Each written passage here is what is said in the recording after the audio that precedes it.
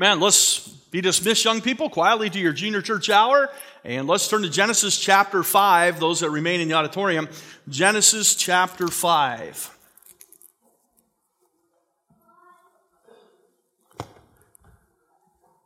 Genesis chapter 5 this morning.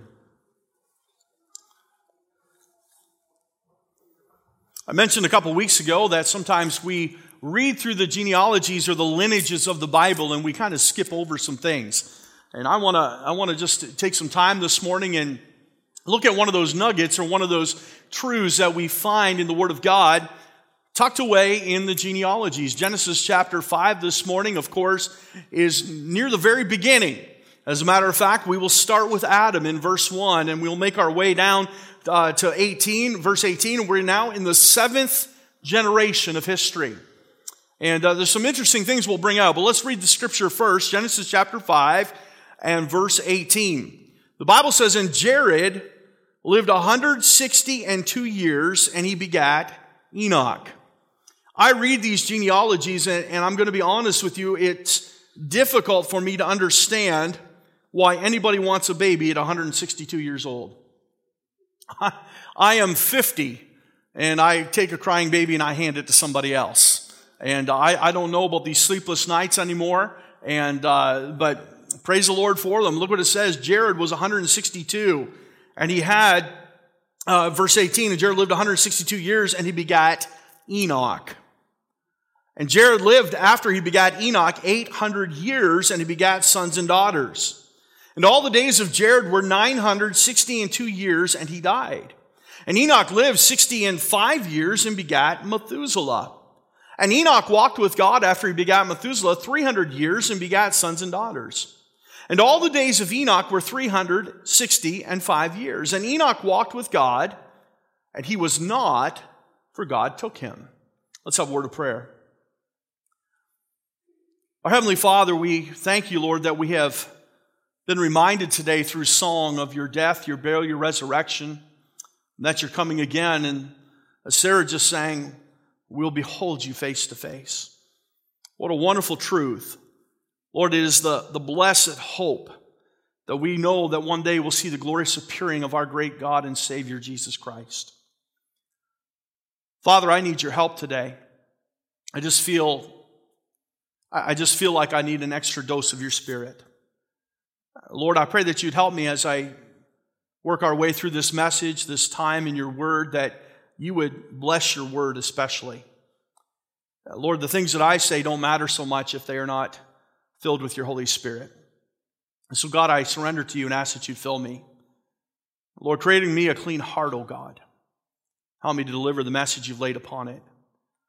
Lord, I pray that others in this room would echo that same prayer, Lord, that they too need your Spirit to teach them. That you'd fill each one and help us to submit to the Word of God today. And so, Father, we thank you and praise you and ask you to do your perfect work. And Lord, we'll thank you in Jesus' name. Amen. We read about a man in the Bible born of Jared named Enoch. The title of my message today is simply Enoch walked with God. Enoch was a unique man. When I say unique, I don't mean the one and only, but he's probably one of only two. Enoch and Elijah, who were caught away into heaven. And one day, praise the Lord, if we live at the return of the Lord, we too will experience that fate. Wouldn't that be wonderful?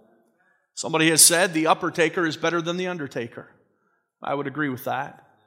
Moment in a twinkling of an eye, caught up to forever be with the Lord. And not only will we forever be with the Lord, we'll put on a perfect body. This mortality shall put on immortality, and this corruption shall put on incorruption. And we look forward to that day when we see Jesus face to face. The Bible says after that final judgment, God shall wipe away all tears from our eyes. I mentioned a few moments ago that we live in a culture of death, and we really do. But we also, accompanied with that, is a culture of sorrow, culture of grief, culture of pain and suffering. And all of it is because of a culture of sin. The Bible says, "This know also that in the last days perilous times shall come. Men shall be lovers of themselves, covetous, boasters, proud, blasphemers, disobedient to parents, And we see it all laid out before us today that evil men shall wax worse and worse. And it seems like we are just hurtling ourselves towards the fulfillment of all these Bible prophecies. But all these years ago, back at the beginning of time, some 400 and I believe it's about 62 years into the history of the world, a man is born by the name of Enoch.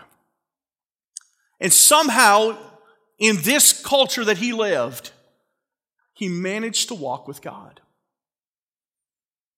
Think about that.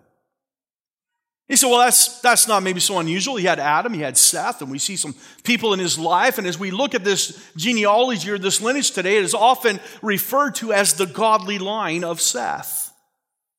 Let's back up there a little bit and let's read it together in verse 1. The Bible says this is the book of the generations of Adam. So we're starting right at the beginning. And Adam, of course, was the first man that God took the dust of the earth and breathed life into it and gave this man the name Adam. In the day that God created man, in the likeness of God made he him, male and female created he them. Let me pause there for a moment. Male and female created he them. I'm not even preaching, brother. The word's speaking for itself. Amen?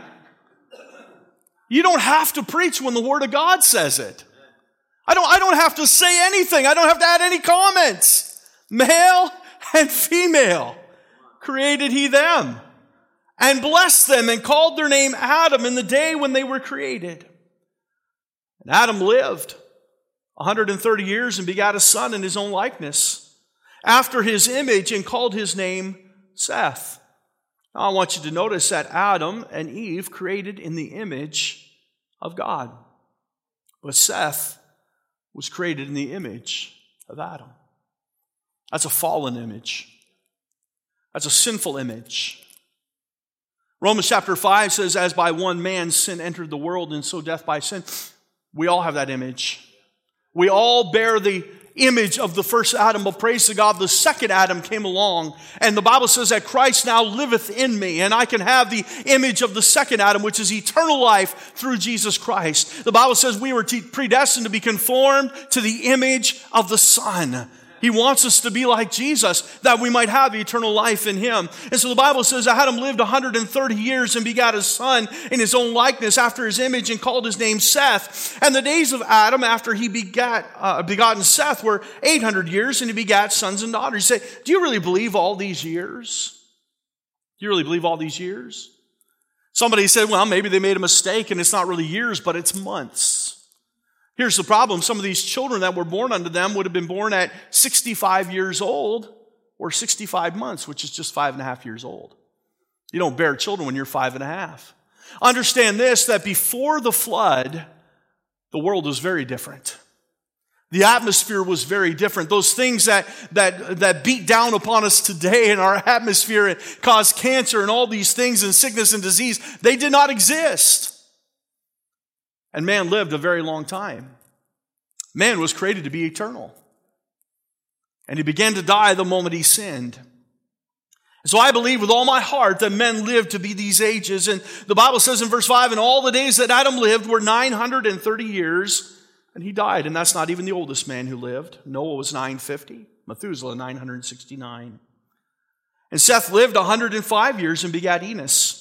And Seth lived after he begat Enos 807 years and begat sons and daughters. And all the days of Seth were 912 years, and he died. And Enos lived 90 years and begat Canaan. And Enos lived after he begat Canaan 815 years and begat sons and daughters. And all the days of Enos were 905 years, and he died. And Canaan lived 70 years and begat Mahalalel. And Canaan lived after he begat Mahalalel 840 years, and he begat sons and daughters. And all the days of Canaan were 910 years, and he died. And Mahalalel lived 65 years and begat Jared.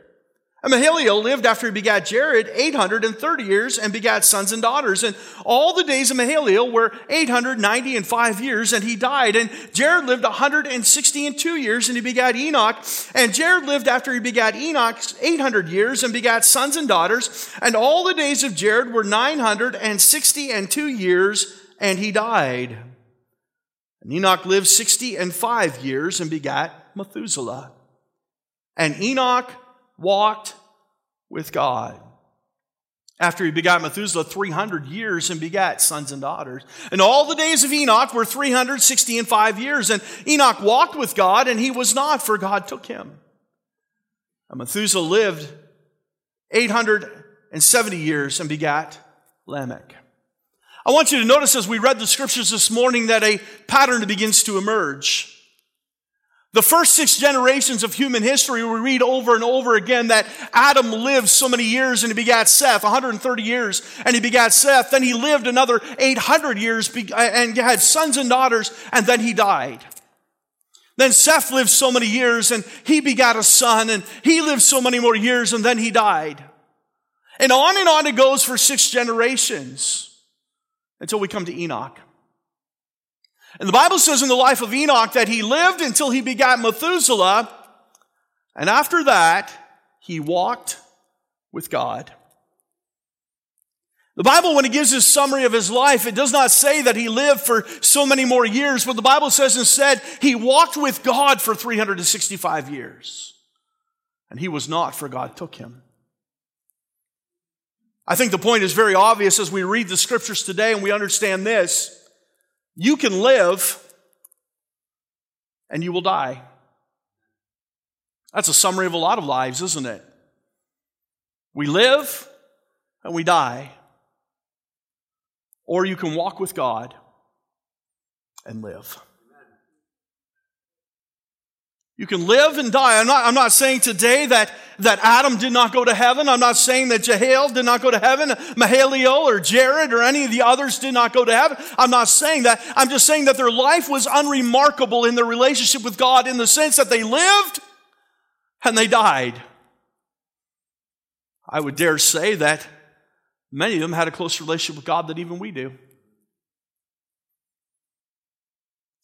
Adam grew up understanding what the voice of God sounded like. He heard his voice in the garden. The Bible says that when Seth was born, he gave birth to a son named Enos, and in those days men began to call upon the Lord, and so they walked with God and they strove to, a desire in their life to know God.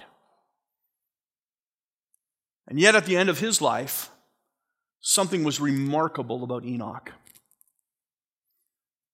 In that God added this comment, he walked with God. Can you imagine somebody putting that on your headstone? He didn't just live, he walked with God. I think that ought to be the desire of every believer here today. To say more, that we did more than just live.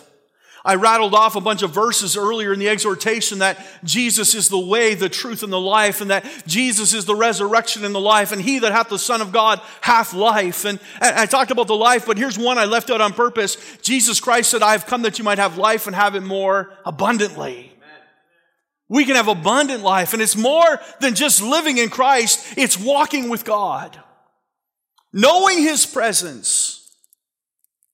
I want to look at the scriptures a little deeply today, a little closer if we could, and I want you to think about some things that we can learn about Enoch. Now, I will say this. I'm normally very careful. I don't like preaching. Somebody will get up and say, well, what did David do in a time of crisis? And they'll give 3 things that David did. I don't care what David did. Because David might have been wrong. Unless God says it's right. David also had an affair with Bathsheba. We can't always examine the life of a man and say this is God, unless God says this is what you should do. Behave like David did, or act like Paul did, or follow the faith of this man. We ought to be very careful in examining the characters of the Bible because they were flawed and sinful people, just like you and I. But in the life of Enoch, we see the very blessing of God upon his life. We see the results and the fruit of his life that God rewarded him by taking him home. And so let's look a little closer and see how God interacted with Enoch and see how he got to this point where the Bible says he walked with God. I'm reminded when I read this passage of another character in the Bible by the name of Job, where God said to Satan, hast thou considered my servant Job? A perfect and an upright man, one that escheweth evil. Can that be said about you? Can that be said about me? There was something special about Enoch that caused God to take notice of him in this genealogy. He's not mentioned very much in life or in the Bible, but let's look at the few times that he is. Number one, I want you to see, first of all, Enoch walked with God because he had a principled life. A principled life. I believe that Enoch was directed by godly wisdom. Look back, if you will, at Genesis chapter 4 and look at the end of the passage there. It says in verse 25, and Adam knew his wife again, and she bare a son and called his name Seth, for God said, she hath appointed me another seed instead of Abel, whom Cain slew. And by the way, this is not their third-born child. I believe they've had many children by this time. This is just the one that was born first after Cain slew Abel. You say, how do you know that? Because Cain was afraid of wherever he went, there'd be other people who want to kill him. So obviously population has already been growing for these 130 years and several generations have been born to Adam and Eve and they have married and had children of their own. So there was a mark put upon Cain that his life might be preserved when he came into contact with these other family members, by the way, that would want to take vengeance upon him. But notice what it says in the next verse, verse 26. And to Seth, to him also there was born a son, and he called his name Enos. Then began men to call upon the name of the Lord. I believe that Enoch was able to live a principled life because he was directed by godly wisdom. If we think about the influence that was in his life, you say, well, these were several generations before. This is 7 generations ago. But understand this, when he was born, Adam would still live another 300 years. Enoch was born and perhaps was even held by his great-great-great-great-great-great-great-grandfather Adam. And he said, well, what about Seth? Seth would live 430 more years beyond the birth of Enoch. That means he lived another 75 years beyond his death. Think about that. Enoch was influenced by some godly men of old that sought to seek after the Lord. And though they were sinners and though they were not perfect, they said, as for me and my house, we will serve the Lord.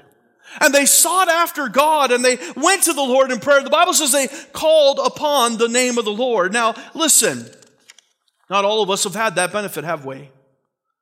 There is something that we ought to cherish and be thankful for when you have a godly heritage. Be thankful for that. I'm going to be honest with you, young people. Now listen to me. It pains me deeply when a young person grows up in the house of God and they go, I just don't want this anymore. They walk away from a godly heritage, and parents that may not be perfect, but they're trying to do right, and they're trying to teach you about Christ and trying to ingrain the Word of God into your hearts. And all we can do is criticize that Sunday school teacher that messed up and get angry about that deacon that made a mistake and get all upset. Listen, there's so much more good that is being invested in your life. And the Bible says this, charity covereth the multitude of sins. And I'm not saying we brush those things under the carpet and we hide them from public view, but I'm saying this, sometimes we see the little dot on the sheet instead of all the white. I grew up in an imperfect church. I did. I remember business meetings here discussing scandals that took place. I remember when I was 15 years old, Pastor Strachan at a special meeting said, if you're 15, stand up. And I stood up, and Julie Felder stood up. She was 14, but she stood up because he only had one 15-year-old there that night. And he says, all right, you take all the kids, you two, and you go babysit them. We have to have a meeting here. I'm so glad I wasn't part of that meeting.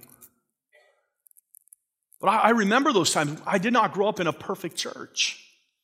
You know the old adage, right? If you find a perfect church, you better not join it. You'll ruin it. And it's so true. But I'm thankful for the foundation I received. I'm thankful for Sunday school teachers that taught me about Jesus. I'm thankful for parents that brought me to church faithfully. I'm thankful for the academy. I came here for 1 year and learned a lot. I'd have got thrown out of Bible college if I didn't come to the academy for a year. Learned a little bit. I didn't know the yes sir and the yes ma'am and all that. I had to learn all that. I'm thankful for it. And I'll be the first to say we weren't perfect then. We're not perfect now. If you're looking for something to pick apart, you'll find it, young people. But I'm going to tell you, be thankful for a goodly heritage. Your parents aren't perfect. I hope I didn't shatter your illusions if you think they are. But I'm telling you, be thankful. You have a family that prays around the dinner table. You have a mom and dad that love one another and love Jesus. We have a lot of bus kids that come in here, and I wonder sometimes, will they ever make it? You want to know the ones that make it? The ones that people in the church say, I take a special interest in them. So I'm going to invest in them. They may not have a heritage at home, but they'll have a heritage here. They love on those kids, and they pray for those kids. And my wife's a bus kid. And it was a Sunday school teacher, Mrs. Collins, or a bus captain, Mrs. Collins, right, that invested in her life. And several times over the years, we've been able to go back to that little home in Lubbock, Texas, and see Mrs. Collins. She's gone home to be with Jesus now. And my wife has thanked her over and over again for investing in her life. Be thankful for a goodly heritage. These guys weren't all perfect. They did not make the Hall of Fame if we were to judge the words of Scripture that they walked with God. But there was some godly wisdom that directed them. But I want to say this, and this is important. Listen to me now. Enoch was directed by godly wisdom, but he was dedicated to a godly walk. At some point in his life, Enoch said, I believe it, now I have to live it. Enoch is not rewarded the way he was because of his forefathers. He was rewarded because he walked with God. He made a decision. I'm not a Christian because of my family. I'm not a Christian because I go to church. I have a godly heritage, but that doesn't help me all that much. I'm an adult now, and I must walk with God. The Bible says that the word Enoch, and the name, you know what the name Enoch means? It means dedicated. I don't think that's a coincidence. The names of the characters of the Bible often describe characteristic traits in their life. And Enoch, I don't know if he was born with that name, but at some point he was called dedicated.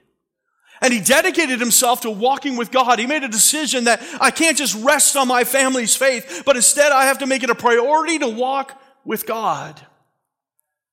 Have you made that decision? Have you decided how important it is to walk with God? And so I want to just say this morning, first of all, that as we think about Enoch, I believe he had a principled life. He decided in his heart that he was going to walk with God. And though he was directed perhaps as a young man, maybe even Adam told him stories of the garden and how he had heard the voice of God. And maybe Seth can say to him, I remember the revival that we had in those days when we began to call upon the name of the Lord. And God began to stir in our hearts. And maybe Enos even, it was in the times that he was born that they had those revivals. But at some point in his life, Enoch says, I have to walk with God. Not only did he have a principled life, turn to Hebrews chapter 11. I want you to see, secondly, he had a pleasing life. He had a life that pleased God. We don't see Enoch a whole lot of times in Scripture, about 5 different mentions. He's in 1 Chronicles and part of the genealogies. He's in the book of Matthew. In the book of Luke, as part of the genealogy of Joseph, the earthly father of the Lord Jesus Christ. But in Hebrews chapter 11, we read about him in this chapter we call the faith chapter. The Bible says in verse 5, but by faith, Enoch was translated that he should not see death. Now understand, I don't believe what the Scripture is saying to us today, that Enoch sat around praying that I'd be translated. God, just take me home. I don't want to die. I believe with all my heart, God. I believe that you will come and just take me. It never happened before, but that's not the kind of faith it's talking about. He simply lived a life of faith, and God chose to translate him. Notice what it says. By faith, verse 5, Enoch was translated that he should not see death, and was not found because God had, I like that, was not found. Everybody looking around, where did Enoch go? Where is he? Hey, one day there'll be a rapture. One day the trumpet will sound. There's going to be people looking around and say, where did they go? And we can only pray that God will speak to their heart in that moment and say, they told us that this was going to happen. And he was gone. He was not found because God had translated him.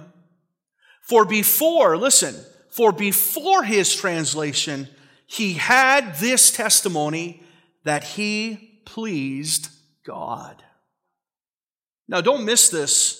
This is all one paragraph. Verse 5 and 6 are one paragraph. We often like to pull verse 6 out and say, this is, but without faith it is impossible to please him. He is speaking directly about Enoch. It is one paragraph.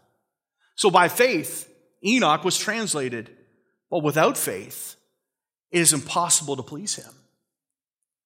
Enoch lived a life of faith and it was pleasing to God, and God gives us the other side of the coin. He says, but without faith, it is impossible to please him, for he that cometh to God must believe that he is, and that he's a rewarder of them that diligently seek him. So we see, first of all, Enoch pleased God.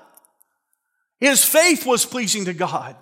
Before he was translated, that's important, by the way.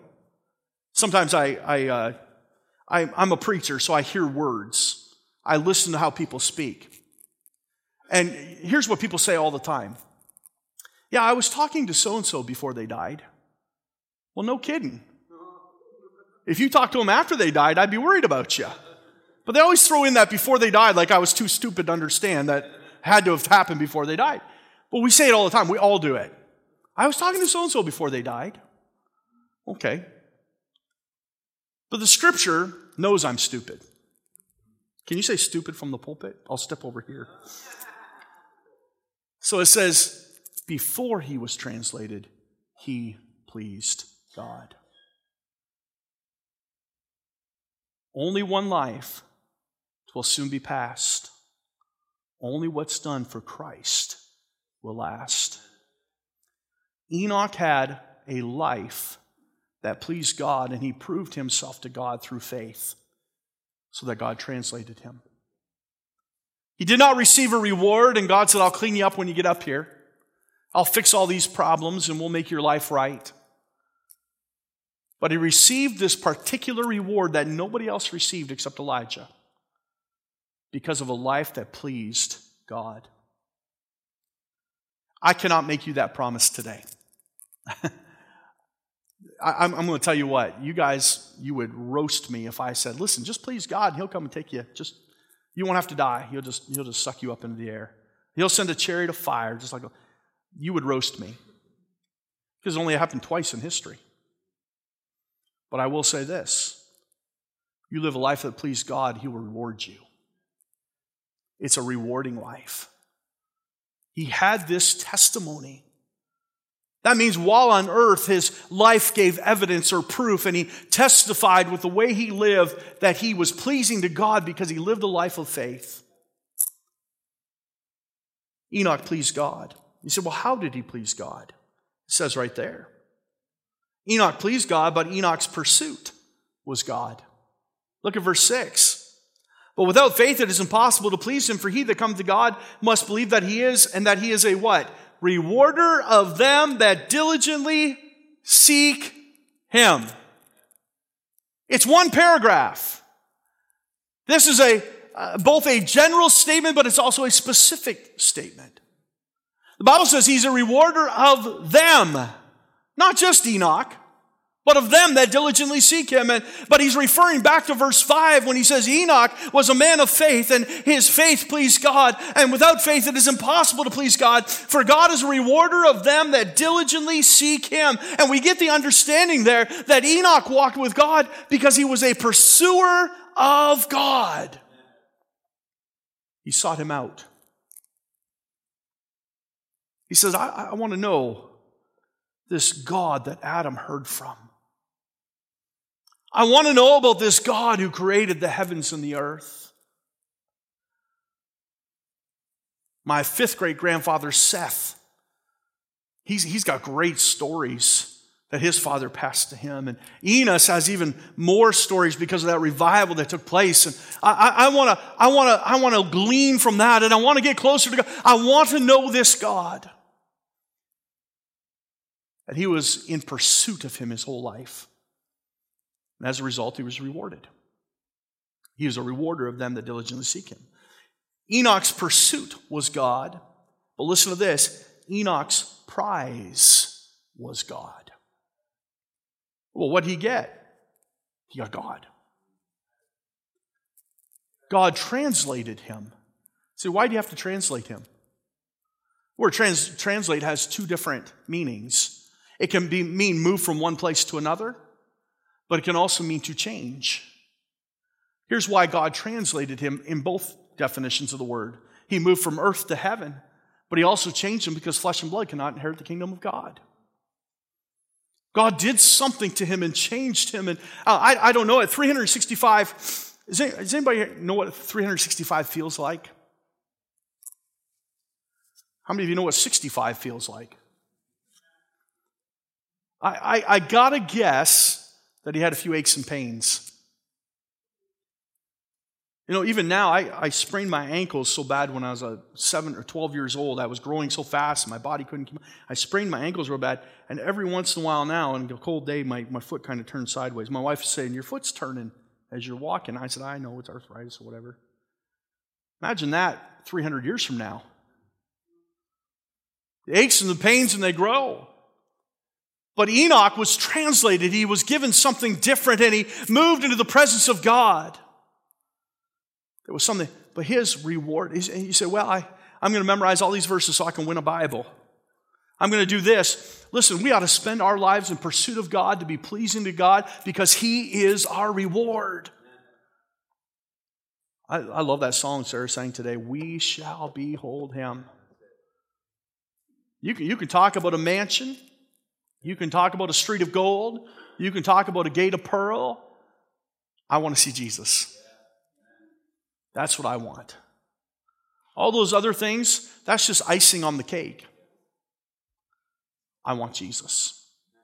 And Enoch realized, my prize is God. He is our exceeding reward. Be careful to seek after him only. So he had a pleasing life. I want you to turn to the book of Jude. We see him one more time.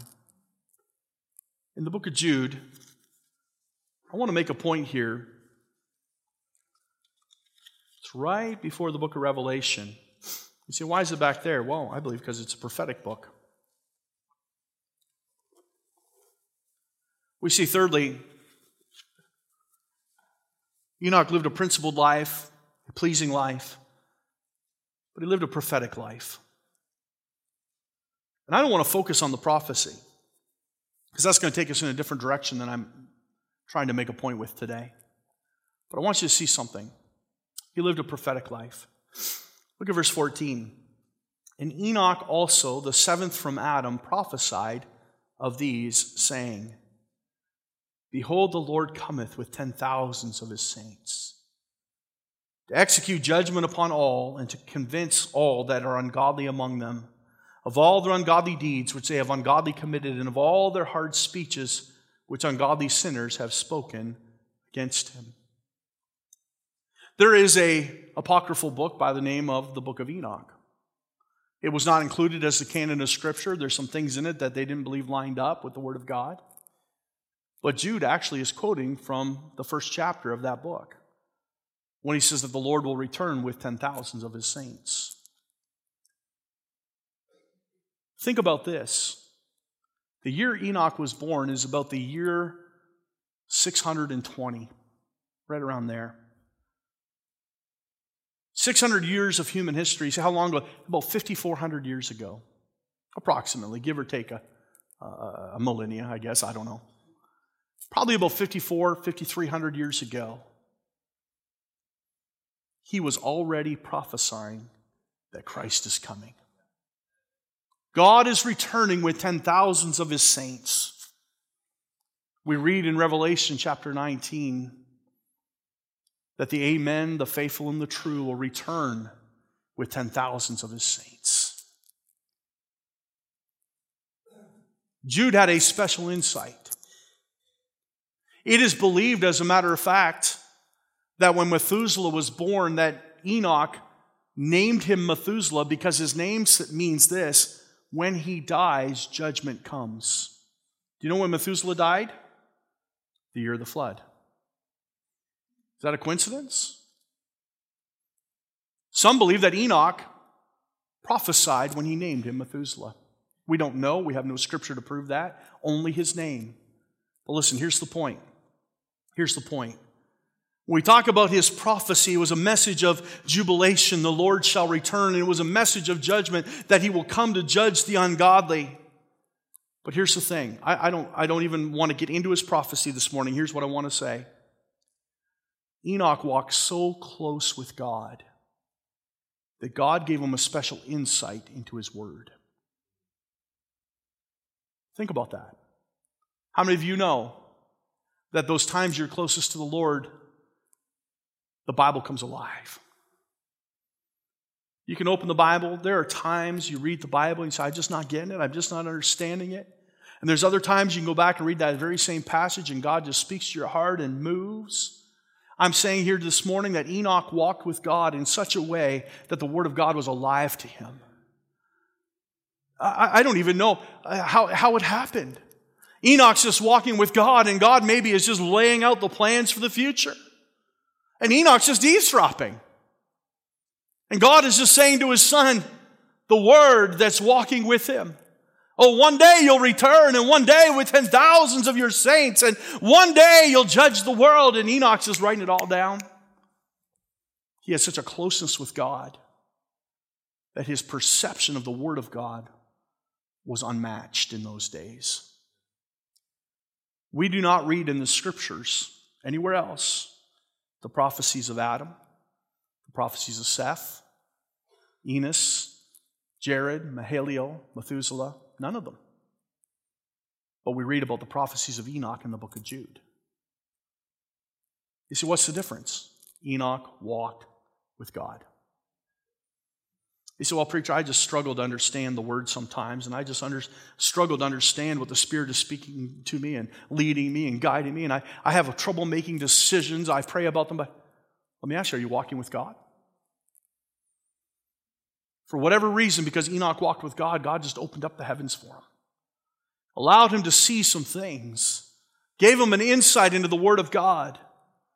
Listen, let's be very careful. I'm not just saying today that if you start walking with God, all of a sudden you're going to become a prophet like Elijah or a prophet like John the Revelator.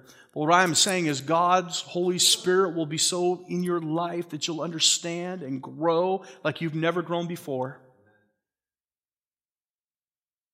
People will be drawn and say, I need you to pray for this. I used to say years ago, when we were in Hamilton, people would come to my wife with prayer requests all the time because they knew her prayers got answered. Are you somebody like that? They just say, hey, this guy just walks with God.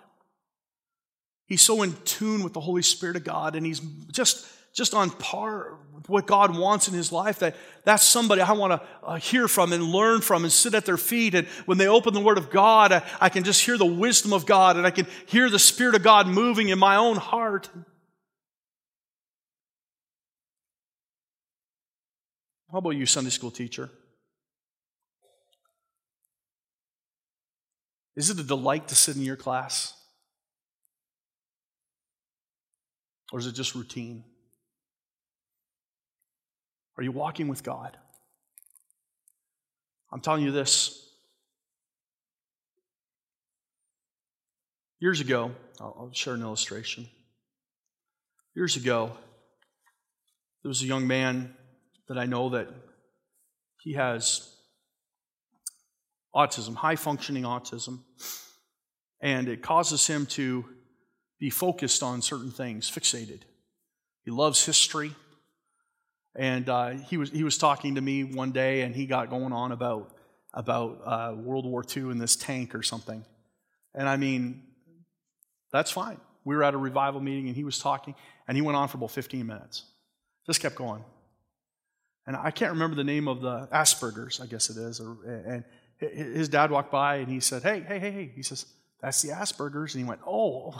He said, I'm fixated on something again. And he apologized to me. I said, it's fine. It's good. But I also saw that young man fall on his face before God in that service and worship the Lord.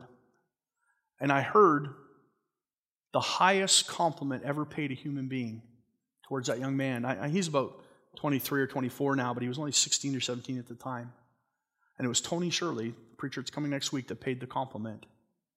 He said, that young man has the touch of God on his life. Isn't that a compliment? Is there any greater compliment? That you would have the touch of God.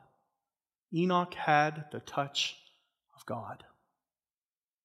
And God opened up His Word and spoke to his heart.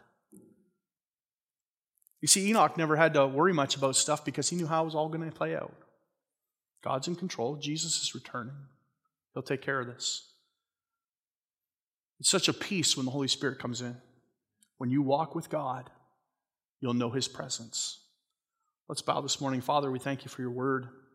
Speak to our hearts, we pray.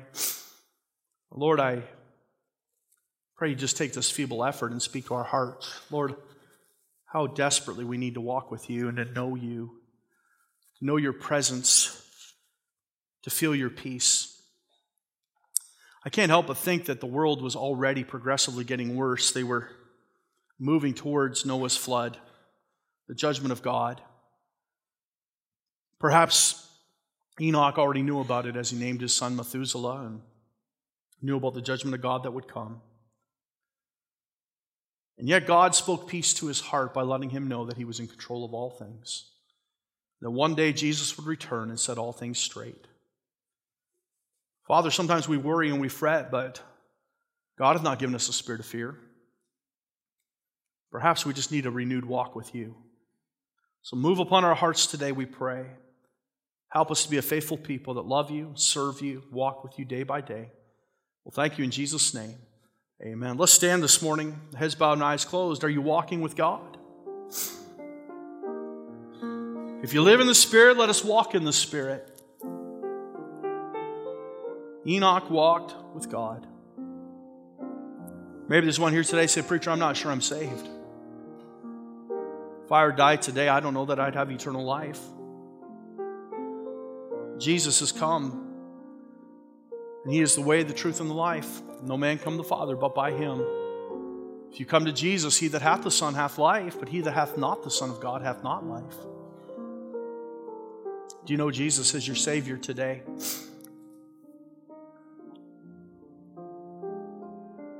Do you know God? Let us help you. I'm not going to embarrass anybody, I promise you that. I won't call out anybody's name. But if you slip up your hand with everybody's head bowed and eye closed, nobody will see you. I just want to pray for you. That's all I want to do. I just want to ask God to help you understand what it means to have eternal life through Jesus Christ. Is there one? I'm not sure I'm saved. I'm not sure I'm going to heaven. Would you pray for me? Is there one?